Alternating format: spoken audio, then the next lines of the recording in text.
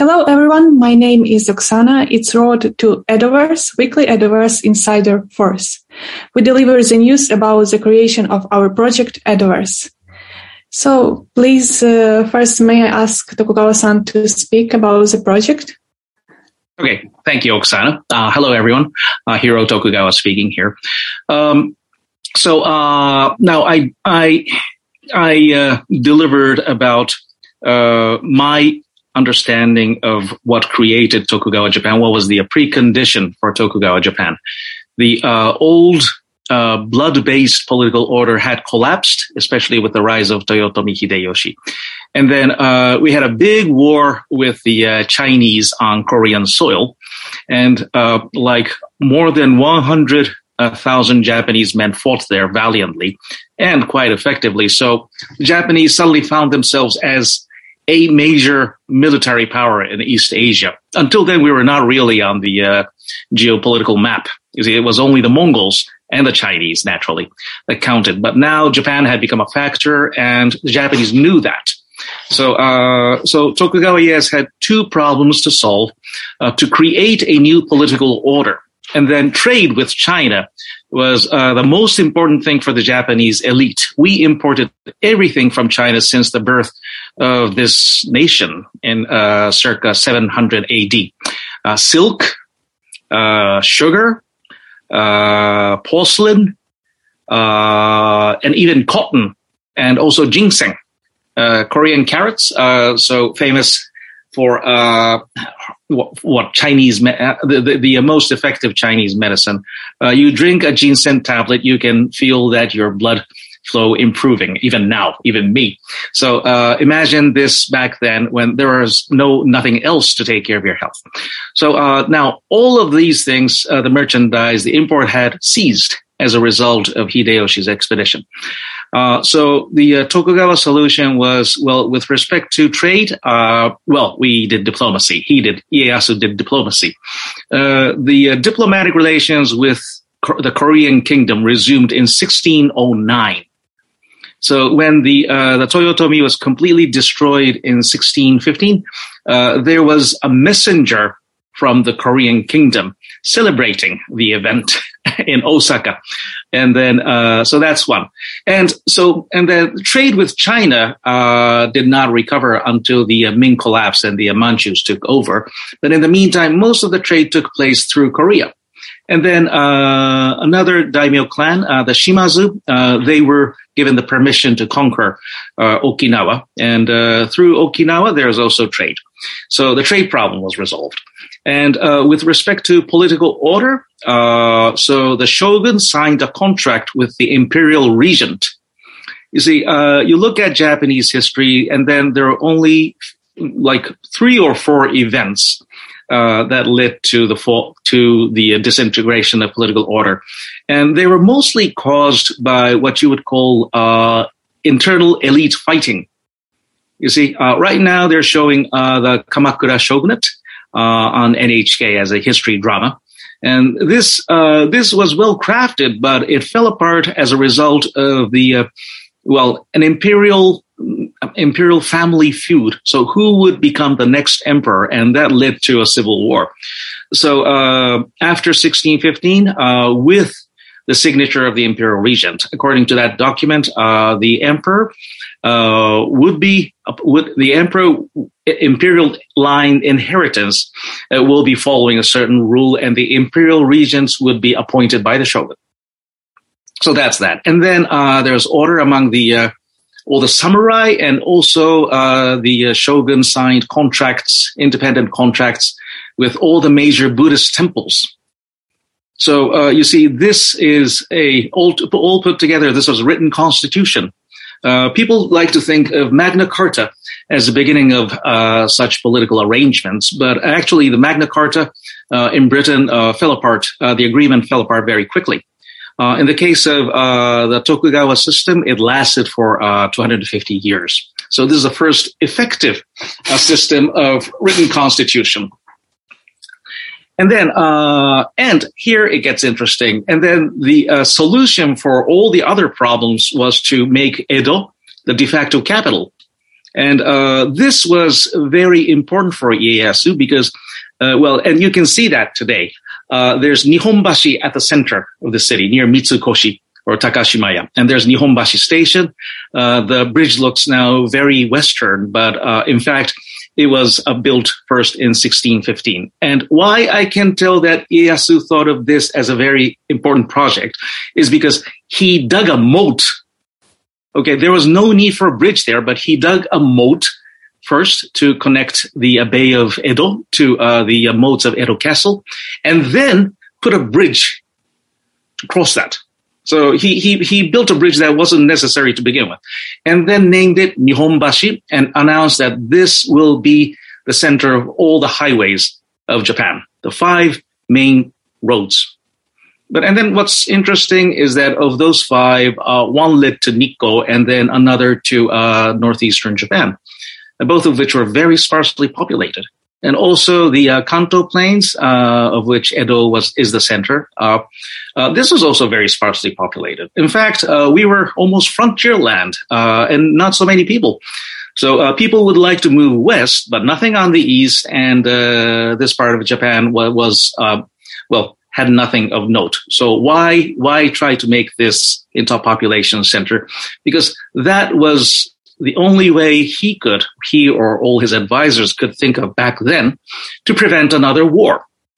You see, you bring people into new land as pioneers, then they would be cut off from the traditional class structure. You can induce new thinking. I think I mentioned this at the very first Edoverse Insider meeting, that this is, so the Kanto Plains function like the United States of America, the New World. And also, it was very important to move the population center as far away as possible from China and Korea. So to try to erase the memory of the Korean War done by Toyotomi Hideyoshi. So the culture of Edo was constructed very consciously to differ from that of Osaka and Kyoto, of all of traditional Japan. And but interestingly, most Japanese are not aware of this. We all know that Osaka and Tokyo are different. Osaka people still try to compete with Tokyo, but Tokyo people don't pay attention to that, But actually, the thinking is quite different, as I mentioned earlier. So it's like the Jews and Arabs, Palestine Arabs, both calling themselves Israelis and not understanding why the other side is so different from them. But the answer is here. So it was a conscious and artificial project that started about 400 years ago. And then, you see, back then, engineering was still very rudimentary, naturally, all over the world. It was like that. This is before the Industrial Revolution. But there are signs that Ieyasu also not only wanted to make this the center, but he wanted to make a very big city. Minamoto no Yoritomo, who created his samurai government in Kamakura, was a political innovator, but he never thought that size mattered. See, Kamakura remained small ever since, 30,000 all the way up to today. And meanwhile, Kyoto has always had more than 100,000. In Edo times and Tokugawa times, I think it was 200,000. So Kyoto remained the largest city and Hakata the second. Until Tokugawa Ieyasu came along. And then he wanted to make this a big city. You can tell that from the fact that he had to draw clean water all the way, to the center of Edo. So that is Tamagawa, Josui, and so on. So the waterworks showed. And all the civil engineering showed. And so within 100 years, it became a city of 1 million. And yes. And in order to avoid any trouble, there is constant curfew. There's no nightlife in Edo City. Okay. And then since it's constant construction work, there's always an excess of men. Okay. And back then there was no retirement. When you could not work, you simply die. Okay. So they're always young and productive. It's full of those guys. So what happened is that, the shogun's government created a officially sanctioned red light district, and that is Yoshiwara today. It was much closer to the center at the beginning, but thereafter it moved to where presently is near Asakusa. And yes, and actually it was expanded and also giving government subsidies. And this was their way of social control to prevent hungry men, hungry in many ways, causing social strife. And also, yes, and then the shogun's government, the Tokugawa government, is often referred to as introducing Sung Confucianism as its guiding ideology. But this is probably mistaken. They did not introduce Confucianism as an ideology because most of the Confucian customs never came into Japan. You see, we're the only country in East Asia with like big baths, big communal baths where everyone gets naked and jumps into the hot water together. You never see, you don't see this in China or Korea or in Vietnam. Okay.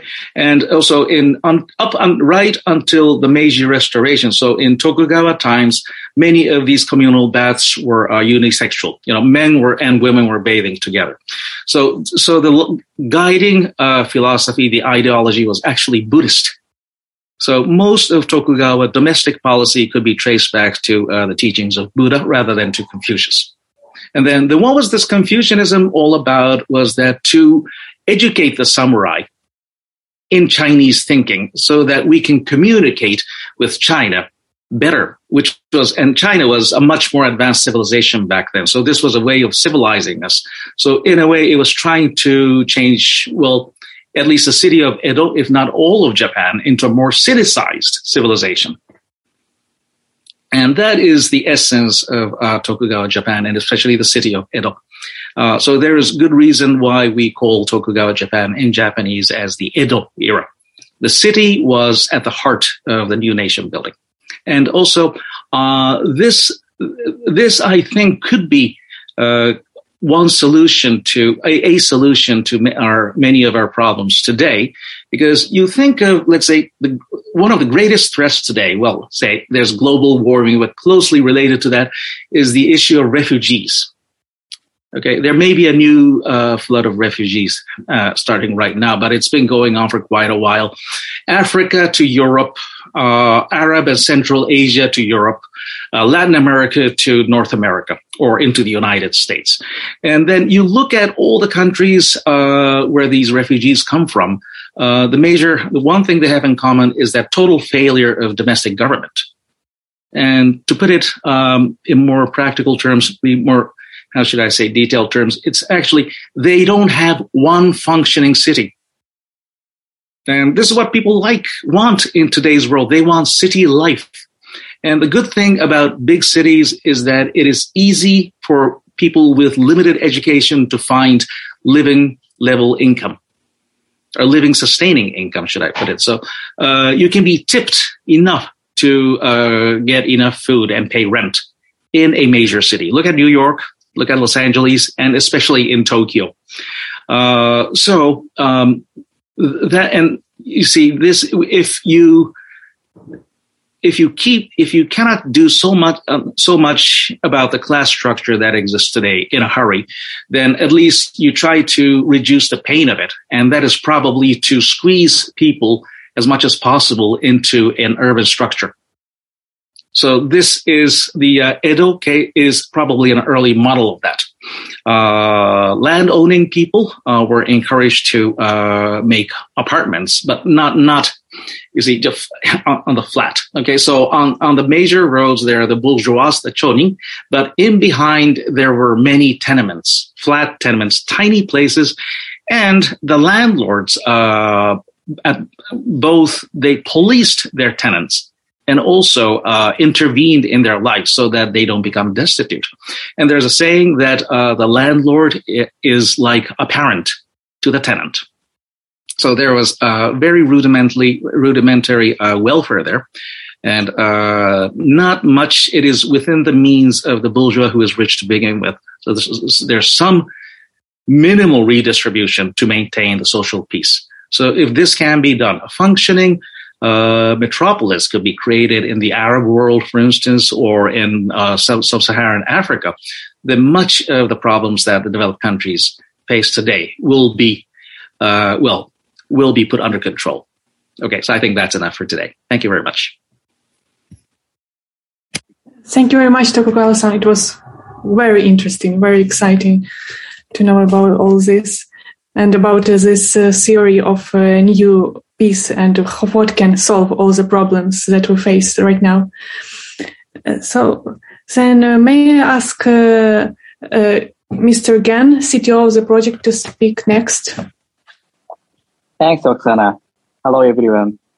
Currently, I continue to discuss with our potential partner, including exchange, including institutional investors, and then they must be interested in our project. I'm really happy to hear that.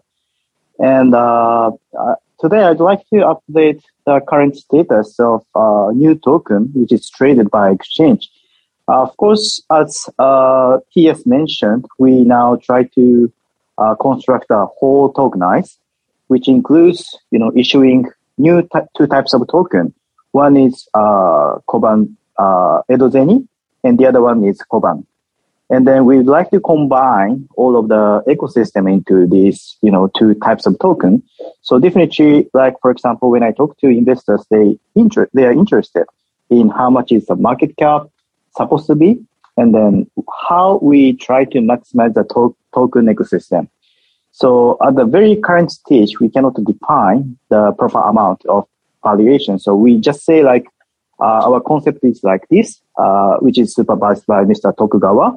And then our major partner is so-called Sequin, which is one of the huge and famous VR studio in the US. They're trying to create new ecosystem and the other city as well.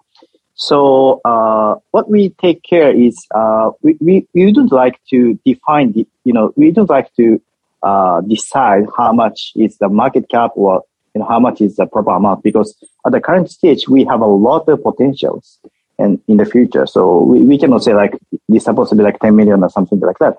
Maybe 10 million is too small, I guess. So we try to maximize anyway.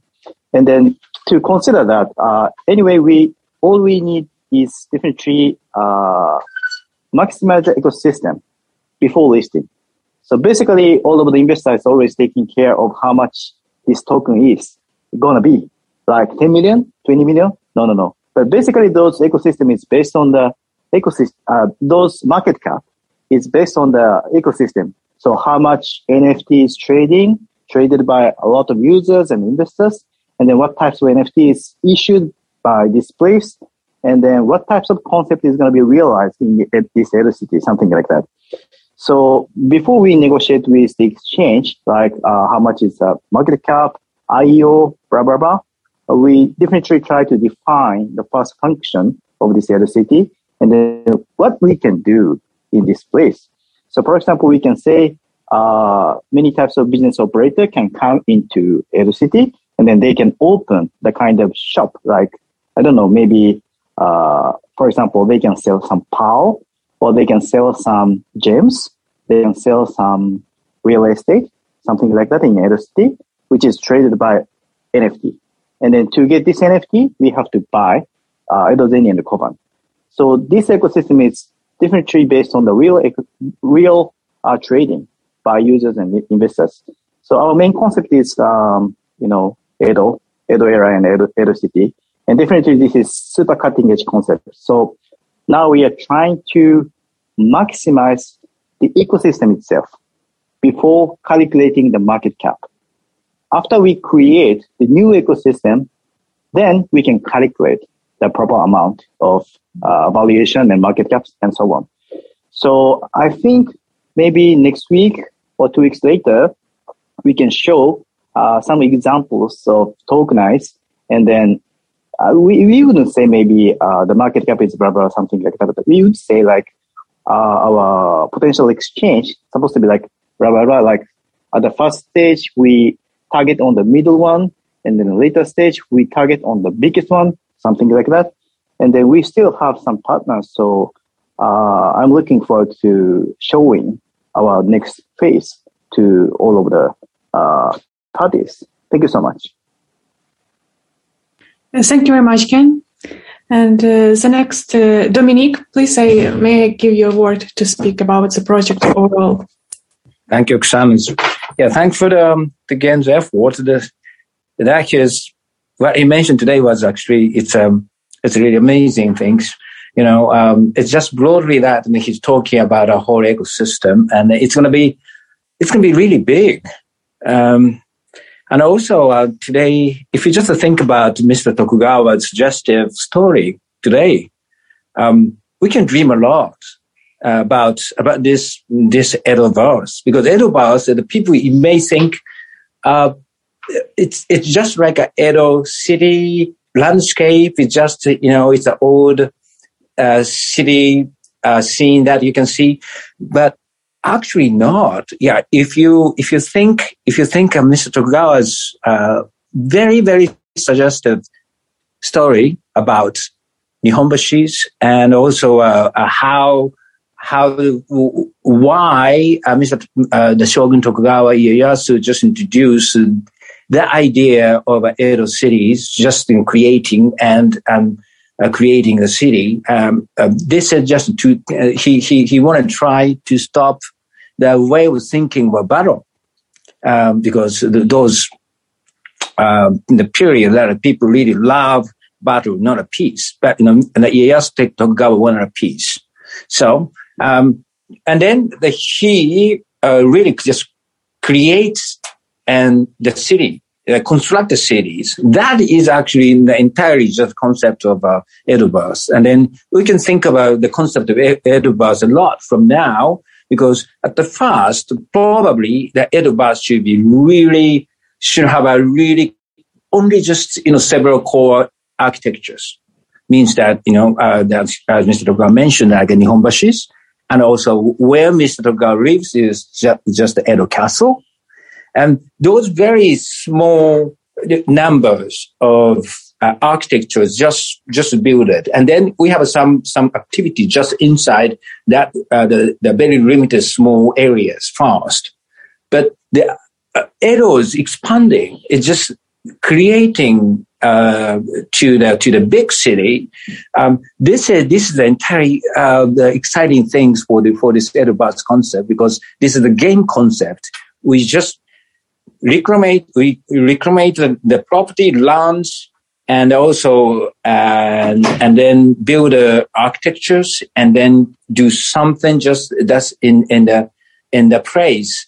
And then we can trade the laws. So this ecosystem just expanding, just in accordance with the expansion of Edo City. That's gonna be really amazing. This is our dream. Just now we're really thinking, and then people can really enjoy, and also, yeah. And of course it takes time. It's probably, I think, that we're going to see the real, this game, architecture, probably, I think, end of this year. And then we see that, and we can just play with that probably in the next year. But I'm really looking forward. And also on the technological side, and the TTS is actually expanding his activities. Actually, he's just still the focusing on the DeFi projects, and this Edoverse is the ecosystem going to be actually really great. The DeFi ecosystem in futures, and I'm really happy to see this. So, and then to achieve those things that what we have to do, because only just last week we did do actually not much to do the last week, but except that again just talking to the partners and to find partners. But last week what we have to do that we had to just find the most talented people to just join this project, and I'm looking forward to just raising the hand to just coming into this project, and then I hope that we can make a really great game-based play-to-earn Edoverse. Thank you. Thank you very much, Dominic. It's very exciting, and thank you everyone for speaking today. And we will meet next week for new updates. So see you. Goodbye.